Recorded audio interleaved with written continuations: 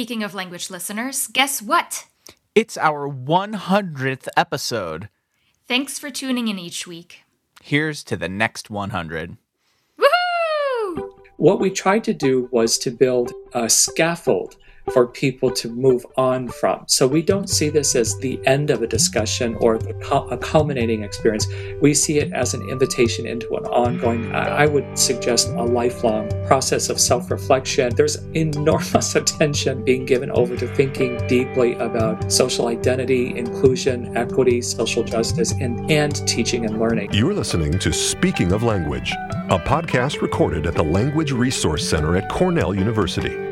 Each week, we explore a topic related to language pedagogy and second language acquisition. This week, on Speaking of Language, we dive into teaching and learning in the diverse classroom, a massive open online course developed by Cornell's Center for Teaching Innovation.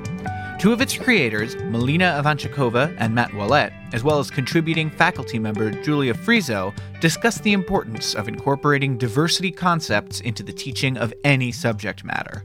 They also provide suggestions for how you can develop these skills in your own teaching, learning, and life. Welcome to a new episode of Speaking of Language. I'm Angelica Kramer, the director of the Language Resource Center at Cornell University. And I'm Sam Lupowitz, the LRC's media manager. Today, we are excited to welcome three of our colleagues, Melina Ivanchikova and Matt Ouellet from the Center for Teaching Innovation, and Julia Frizo, Senior Research Associate in Plant Biology. They were involved in the creation of an engaging online course titled Teaching and Learning in the Diverse Classroom. Welcome to Speaking of Language, Melina, Matt, and Julia. Thank you so much. It's a pleasure to be here. Thanks for the invitation. Delighted to be here with everybody. Hi, everyone. Before we talk about this wonderful course and learning community about this very important topic, can you please each briefly introduce yourself? What's your background and what has your path with languages been? Matt, why don't you get started? Sure, I'd be glad to start. My name is, there's a story in my name, as Melina would often tell us. My early experiences often were language-based. My first language is English, but I lived in Spain as a child, and so my first education experience was actually all in Spanish. And then my family moved back to the States for a while, and then we moved abroad again. And so high school was in Germany. And while I was a student, I studied French because that's my family heritage, and also Latin, just because I thought it might be really useful. So I'm at a stage in my life now where I have a really wonderful accent and a mastery of no specific language. So I feel like I'm a really good tourist, and that's about it. And what do you do at Cornell, Matt? I'm the the founding executive director of the Center for Teaching Innovation. And our overarching goal is to provide support for faculty to create a climate and an environment of excellence in teaching and learning. And your team certainly has gone above and beyond throughout spring semester 2020 and in the summer to prepare everybody for excellence in online teaching. So a big, big, big shout out to you and your colleagues at this point. Thanks for all the work that you've been doing. Thank you. Melina, what about you? What's your story? Well, hello, everyone. I'm the Associate Director for Inclusive Teaching at the Center for Teaching Innovation.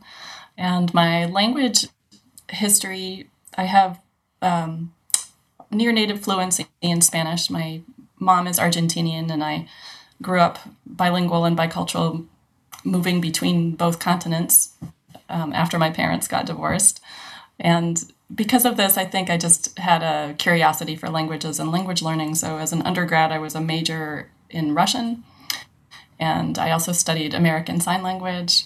I sort of dabbled in, I got curious about the Basque language and Portuguese and Italian at different points, but never quite have mastered any of those, but just retained sort of a few words here and there. Yeah, have always loved listening to different languages, even if I don't understand them, and appreciate the cross-cultural perspectives that come from inhabiting a language fully. Great. Julia, what about you? So I was born and raised in Italy, where I lived my first 20 plus year of my life. And then during my PhD, I moved to various places. So first London in the UK. I also live in Dublin in Ireland, then in San Francisco, in Stockholm in Sweden, where my first child was born, in Berlin during a sabbatical year, and finally in Ithaca for the last 20 years, where my second child was born. In terms of languages, so my native language is obviously Italian, and I also studied Latin for 8 years in school. So I've been exposed to, I guess, different shade of English and Swedish, German, Dutch, since my husband also grew up in the Netherlands. And so it's kind of interesting also from a cultural perspective. Every member of my family is really born in a different country, which make us a little different from the average family. I would say, the best way to learn language is really to immerse yourself in the culture. And that's what I tell also my students, just go abroad and live in a different culture for a period of months. It's so enriching at so many levels. Yeah. Personal level. Julia, what's your role at Cornell? Yeah, so I have been here at Cornell for the last 20 years. So I do research. I'm a senior research associate in the field of plant biology and biochemistry. And I also teach, I'm a senior lecturer, so I teach different classes in the theme of plant and health. I teach two in-person classes and also an online class in the winter-summer semester. And I'm just launching next month e-Cornell class on the theme of medicinal plant and health. Very cool. Well, so this course that the three of you are involved in is called Teaching and Learning in the Diverse Classroom. Matt, maybe you can tell us what is this course and how did it come about? Sure. I'd be glad to answer that question, Sam. Teaching and Learning in the Diverse Classroom is a 4-week self-paced online course literally for anyone with teaching responsibilities in the Cornell community. So we have faculty, we have long-term lecturers, we've got graduate students, postdocs, and some staff members as well who've taken the course even already. It's explicitly built for people at any point of entry around the field of diversity, equity, and social justice in teaching and learning. So there's no expectation that people have a certain level of prior experience or much less expertise. And the genesis of the course really came about as we were trying to look at the resources that we offer for our instructors, who are often absolute experts in their specialization, but may have had fewer invitations to be trained pedagogically, and even fewer opportunities to think about issues of social identity, inclusion, and belongingness in the classroom.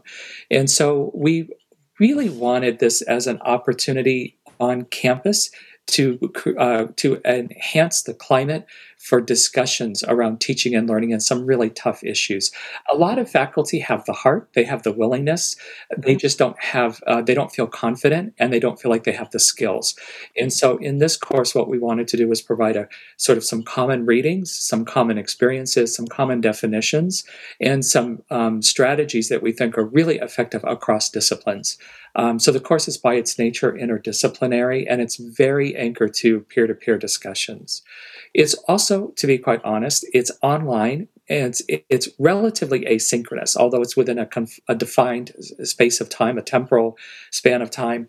You can really drop in and drop out of the course as your schedule allows. And this was a tip of the hat to the fact that our community is just crazy busy. And so the idea of being able to get faculty, staff, grad students, and postdocs all in a classroom on a specific date at a specific time is just out the window. What we tried to do was to build a scaffold for people to move on from. So we don't see this as the end of a discussion or a culminating experience. We see it as an invitation into an ongoing, I would suggest, a lifelong process of self-reflection and learning, and It just happens to be that we're in this incredibly historical moment of Black Lives Matter.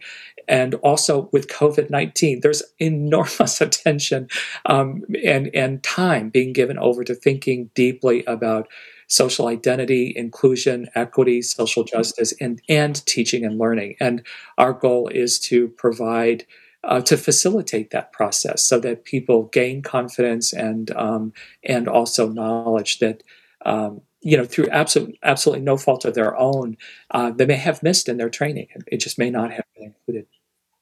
Terrific. So, Melina, how do you select materials and curate faculty and student testimonials for this? Oh, that's a great question. The process of development of the course was fairly extensive. It was the first time that I was involved in a project of this scale and magnitude, and it was absolutely a delightful process to seek out and interview colleagues across campus, both students, faculty, and staff voices. We sought out a diversity of representation, diversity of field representation, disciplinary perspectives, and networked with many offices around campus, both to review the course, inform its development, and just feel us to be part of a community, which is how we reached out to Julia. Maybe it's too soon to tell this story, but I think we had been in the Cornell International Education Network meeting one day, and I heard her tell a story about her teaching, or we walked away from the meeting together, and she was telling me some of her teaching stories, and I just filed it away, remembered it, and then as the course came into development, those casual stories that we tell about our teaching, we were looking for everyday experiences, not necessarily superstars about who have done everything excellent, but just reflections about who we are as educators. The whole course is anchored through a lens of, this idea that listening to other people's stories can help move hearts and minds and help you learn about perspectives and ways of being in the world that are different from your own. So we wanted to give people a chance to tell those stories as well as to listen to them. And so something really magical happened in that development process, which is that group of people that became our video interlocutors became part of our teaching and learning in the diverse classroom community. We ended up having, for every video clip that you get to see in the course, the videos are anywhere from 4 to 10 minutes long, but each individual was an hour-long conversation in the studio. And so all of those, I sometimes just wish we could have had all of those stories. Of course, you can't do that with media production. You have to synthesize a little bit for others, but they were really rich stories. People really opened up and gave generously of their time and experiences. And I just think that that's one key way that we learn about difference. And so I'm so grateful to that. And this is actually something Julia's video clip definitely stood out to me because there was this distinct connection between teaching subject matter and context and also bringing in language. So Julia, in one of these video clips, you talked about your class on medicinal plants and the connection to the Cayuga Nation territory that Cornell finds itself on. Can you talk a little bit about what you did, how you integrated this physical context where we are located and how all of this came about? Yeah, sure. So it's interesting. So one of the classes that you said that I teach is medical ethnobotany, which is really the study of how plants have been used in traditional medicine as part of native culture and tradition around the world. So the first year I was offering this course, one of my students in the midterm evaluation suggested I start a course acknowledging that Cornell is situated within the original homelands of the Cayuga Nation. And since it would be so relevant and in line with the overall philosophy of the class. And I thought that was a fantastic idea. And so, whichever course I teach right now, I always start with acknowledging the Cayuga Nation. But then it made me also thinking, okay, it's good to acknowledge. I acknowledge is the first step, but why not bring in the Cayuga Nation to the classroom? And so I started looking for a way or opportunity to honor that wish. And I wrote an Engage Opportunity Grant from Engage Cornell, connecting Cornell students to the Cayuga Nation. The idea was to have the Cayuga Nation chief, Sam George, come into the classroom and offer him a stipend to establish this kind of relationship with the students. And so Chief Sam George he came to the classroom, right? And he had, I believe, a very big impact on my students. In a way, he's not a botanist or a healer or a herbalist, but so what he talked about, he didn't talk about plants, but he talked about his personal journey as a Native American, and about the fact that there were several steps he needed to overcome growing up, and he spent most of his life being angry. Which, by the way, many of these steps are common to all of us living in a country different from our native. And so, in some way, we can all relate to, I think, as an outsider. And I'd say if I can break down into, let's say, bullet point his talk, I think it was very interesting because he started by talking about the shame of being different and that people, have, and the anger because these people were really pushed away from their own territory, forced to speak another language. And he's now in late, mid-year of his life, I would say. And he's just right now starting to learn the Native American language because he was never, exposed. And then this search for identity and I would say coming to term with the fact that it's okay to have a dual or multiple identity, acceptance and growing with culture value which are different from the norm should actually not be a reason of shame, but maybe a gift to share with others. And so, in that way, I thought his speech was very, very inspirational for all of us because he really talked about the ethno part of my course. I would say this native value and so on. And in fact. I would say one of my goals as a teacher is really that my students acquire this awareness of different cultural practice, value, and so on. And that's why I really enjoy taking the course that Melina brought together because it really explore all these different issues. Yeah. Very cool. So then maybe you can tell us how your participation in the diversity inclusion course has shaped your teaching practices outside of it. The way it shaped it, I think it helped develop those skills and tools which I was already trying to implement in the classroom, but kind of gave me more confidence and validating some of idea. I really enjoy the exchange of experience among faculties and the various videos that were presented with real life experience and student testimonials and so on. And so, in terms of shaping my teaching practice, one strategy that is discussed online that really resonate with me is the concept of reducing anonymity in the classroom. And it has been proven over and over that students are more engaged and eager to participate when they feel connected.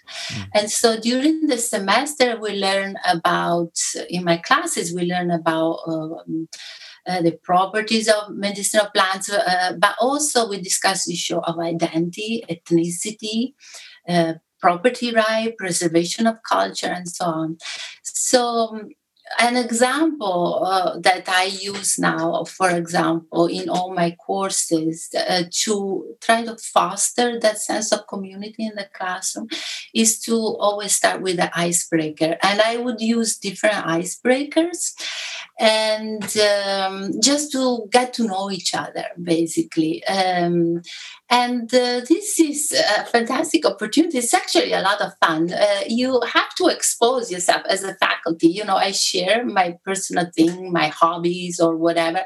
And then I ask them to share, what they're interested, why they come to my classroom, and all kind of whatever they feel confident to share with the rest of the classroom. And it's amazing what happened. It's just there is this kind of chemistry that start all of a sudden, and people feel much more entitled. Even now that I'm teaching via Zoom, people, they switch off the microphone and chip in and make their contribution. So, and I would say the course really reinforced this, because I always thought it's maybe a little bit too childish to, do that, or too not very professional or whatever, not very scientific. But it's actually very rewarding. Yeah. One thing that really stood out to me as I was working through the course was just rethinking presence in the classroom and in our day-to-day interactions. Yeah. And also making sure that we think about not only our own identity, but the identity of our students, and just being very mindful of that and integrating students in that way too. Matt, what feedback have you received from colleagues across campus who have taken this course and participated in the learning communities associated with it? So actually, the feedback from faculty across campus about the TLDC course has been enormously positive, and in fact, so positive that we've rolled it out on edX as a MOOC to try to distribute it even further, make it available to colleagues across the campus. But I want to go back to Gilead's wonderful points, because in many respects, this was the whole purpose of the drive to create the course, which is to help faculty think through not just the intellectual or the cognitive aspect of learning, which is your disciplinary text, if you will, but also to think about the affective and the kinesthetic parts of that go into learning. And so, in higher education and academia, particularly in a research university, we tend to overprivilege the cognitive and the intellectual, and we think we need to get straight to business. Business being the core content of the course. But our teaching and learning in the diverse classroom course is very deliberately designed around theories of change, especially evidence and best practices in course design and research on how people learn. And so often what we've found is that when introduced to these evidence-based or evidence-driven strategies, and faculty have or instructors have a chance to just try them out in a class, and you see the enormously positive impact it has to begin with a little bit of social climate warming. Get people to know each other's names. Get them to talk a little bit about their interest in the topic. And it can seem like that's not core content, but in fact, it's essential to creating an environment for learning. And so, what we've done, I think, in a lot of ways, is given people permission to do the things that come naturally. It's a human endeavor, but we've sort of said, this is good, this is really essential, and here's all the research that backs that up. And so the course is really, I want to be clear that it's anchored to theories of change, and it's also anchored to theories of learning, although we don't really stress that. It's just what undergirds the whole thing. So our hope is that the other thing that we do is, by including so many stories, both of undergraduates and graduate students and faculty members, is that we provide lots of models for excellence in the classroom. There's no one way to be a fantastic teacher. It's really important that people be authentic and they be genuine and they be present. As Sam, you were saying, that whole issue of presence in the classroom, you bring your whole self. And part of why we love the stories is it's impossible to watch a video and not get a sense of the whole person. It's pretty amazing.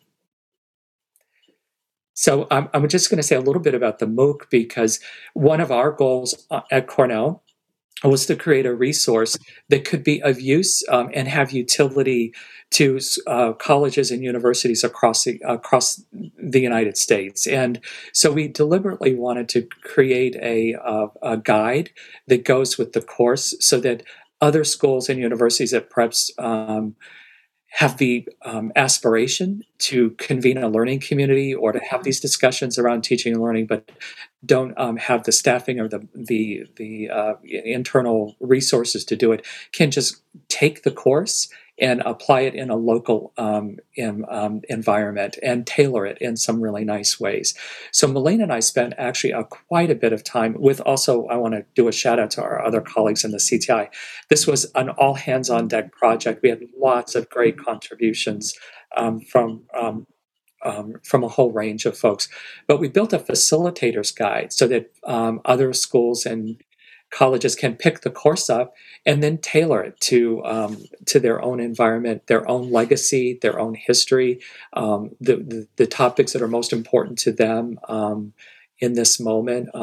But not have to start from scratch. So that was ultimately, that was, I think, our goal is continues to be to do something that benefits the common good, as well as the Cornell community. The MOOC, which stands for Massive Open Online Course, is available for a global audience. And so right now, for example, the course is launching again October 1st. The MOOC version, that public version, is the 5-week version of the course. And more than half of the people who are enrolled in the course are from countries that are not the United States. So it's a really interesting opportunity for educators across the world to connect with each other and have some discussions about what teaching and learning looks like in their own contexts. And that has been incredibly interesting and exciting, just to see, almost in a sense, how much people actually have in common in the teaching and learning world in terms of thinking about trying to make learning more meaningful and effective for students. So that's one thing. And then the other thing I wanted to share was that, we try in all of the work that we do through the center, that any kind of program, we're trying to model effective uses of these practices as we go along. So we try to provide opportunities for breaking the ice and creating a sense of community with students. We provide opportunities for the participants to give us feedback about the course as well. And this informs our iterative versions as we go along, because we know, especially around diversity, things have changed over the course of my own lifetime. I've seen the way that we talk about certain groups of people, the way that people need to struggle to, achieve some recognition for who they are. Julia's story of Chief Sam George's own struggles with shame and sort of coming into having pride in his own identity.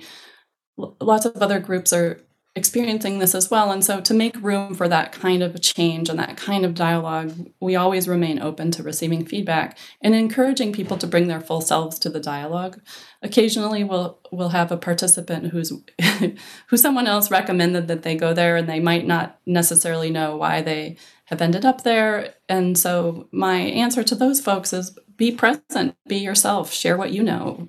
Who are you in relation to this community or the communities where you belong? Our Cornell course really allows us, I think, to deepen and enrich our connection to our Cornell community, which is one reason why I encourage Cornell folks to take the Cornell version, because we're all in this together. Many of us are here, for the duration of our careers.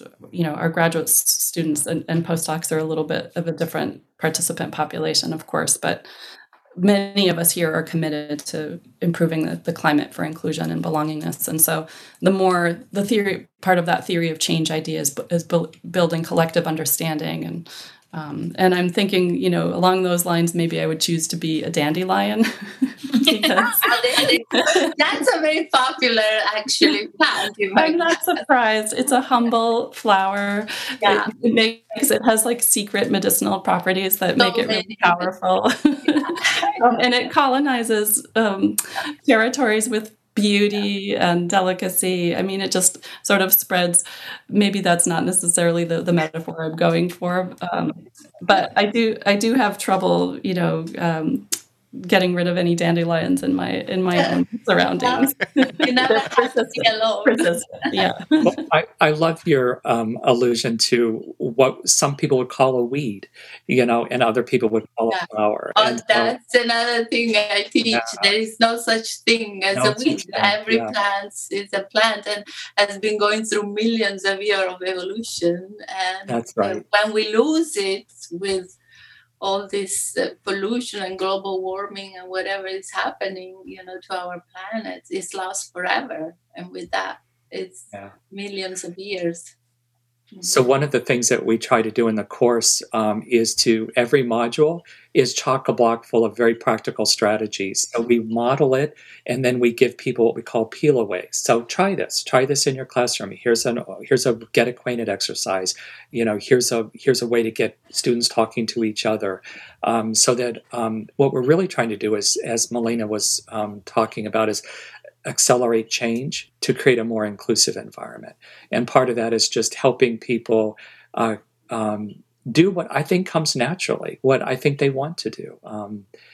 The other, I have to laugh because when Melina and I pushed it out on edX, I couldn't figure out whether there'd be any international appeal for this course. We really couldn't figure out whether I was really worried that it was so specific to United States culture and to our approach to social justice, diversity, and inclusion issues. It wasn't clear to me that there would be salience internationally, but we've had a very warm response. And clearly, as Melina, you were saying, people have found it a good use of their time. So that's been pretty exciting. Excellent. Well, so where can folks go to find out more information about the course? I'm so glad you asked. Go to teaching at .cornell.edu, and we have a whole webpage dedicated to the teaching and learning in the diverse classroom course. And there's also a link embedded in that will take you out to the edX option as well. But as Melina said, our goal is for the Cornell community members to, if at all possible, to take it on campus. I will say, I was also not convinced the course would gain much traction on campus because people are so busy and there's so much competition for time. But I think what's been incredibly gratifying, and maybe this goes back to your earlier question, Angelica, how do we know we're doing okay? We have this incredible upward trend line in registrations. Every semester we've had an increase in on-campus registrations. And of course, we know word of mouth is everything in academic circles. If people attend, they attend because they're choosing to do so. So that's been I think it says really wonderful things about our broader Cornell community. That people really do want to engage with these issues. They want to create inclusive learning environments, and they do really want to sustain belongingness. Mm-hmm. So we invite everybody who's listening to check out this course, enroll, participate, and rethink their own teaching practices. So thanks again to all of you for this very important work that you have been doing and these resources that you are making available to the community at large. But before we sign off, we do want to ask each of you to share your favorite word in a language that you speak, love, are learning, or want to learn. What is that word? Melina, do you want to start? Sure. For some reason, I've always loved the word bigotes, which means in Spanish means both whiskers and mustache. But when I was a kid, every time I thought this word, it would just make me giggle. So now it's just a funny memory of childhood of, bigotes, hee. Nice. Julia, what about you? So this is a tough question for me. I have many favorite words in different languages, but I would say my absolute favorite is the Italian word tesoro, which means treasure. And I use it to call my favorite people, like my family members and the dearest friends.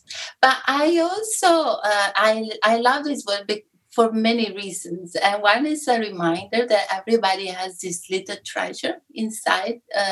And we are all given certain gifts in life, things that come easy to us. That's what I keep telling my students and my sons, because in Italian we have a say, chi trova un amico trova un tesoro, which means who finds a friend find a treasure. And so I remind my students, surround yourself by true treasure friends that can value your idea and support you along the way. So I guess that's my favorite word. Yeah. Matt, what about you? Well, I'm going to go back to my time in Germany, and particularly in this day and age when so many of us are working from home, and it's so important to have a sense of place and that's welcoming.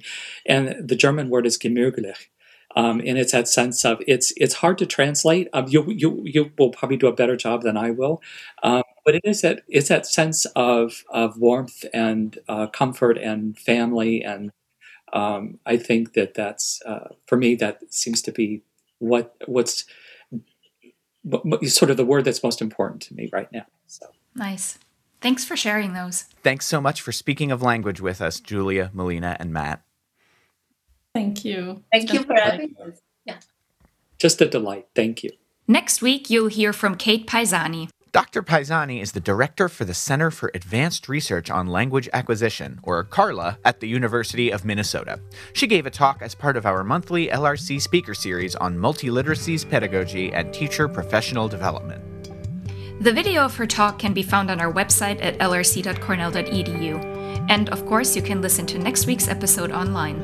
Until then, Auf Wiederhören! The Language Resource Center is located on the ground floor of Stimson Hall on Cornell's main campus in Ithaca, New York. Check us out on the web at lrc.cornell.edu or look for Cornell LRC on Facebook and Twitter. Speaking of Language is produced by Angelica Kramer and Sam Lupowitz. recorded by Sam Lupowitz. Original music by Sam Lupowitz, Dan Gable, and Joe Gibson. Thanks also to the College of Arts and Sciences at Cornell University. As a reminder, the ideas and opinions expressed on this podcast do not reflect those of the College of Arts and Sciences or any other official entity of Cornell University. We thank our listeners, and do stay tuned for our next episode.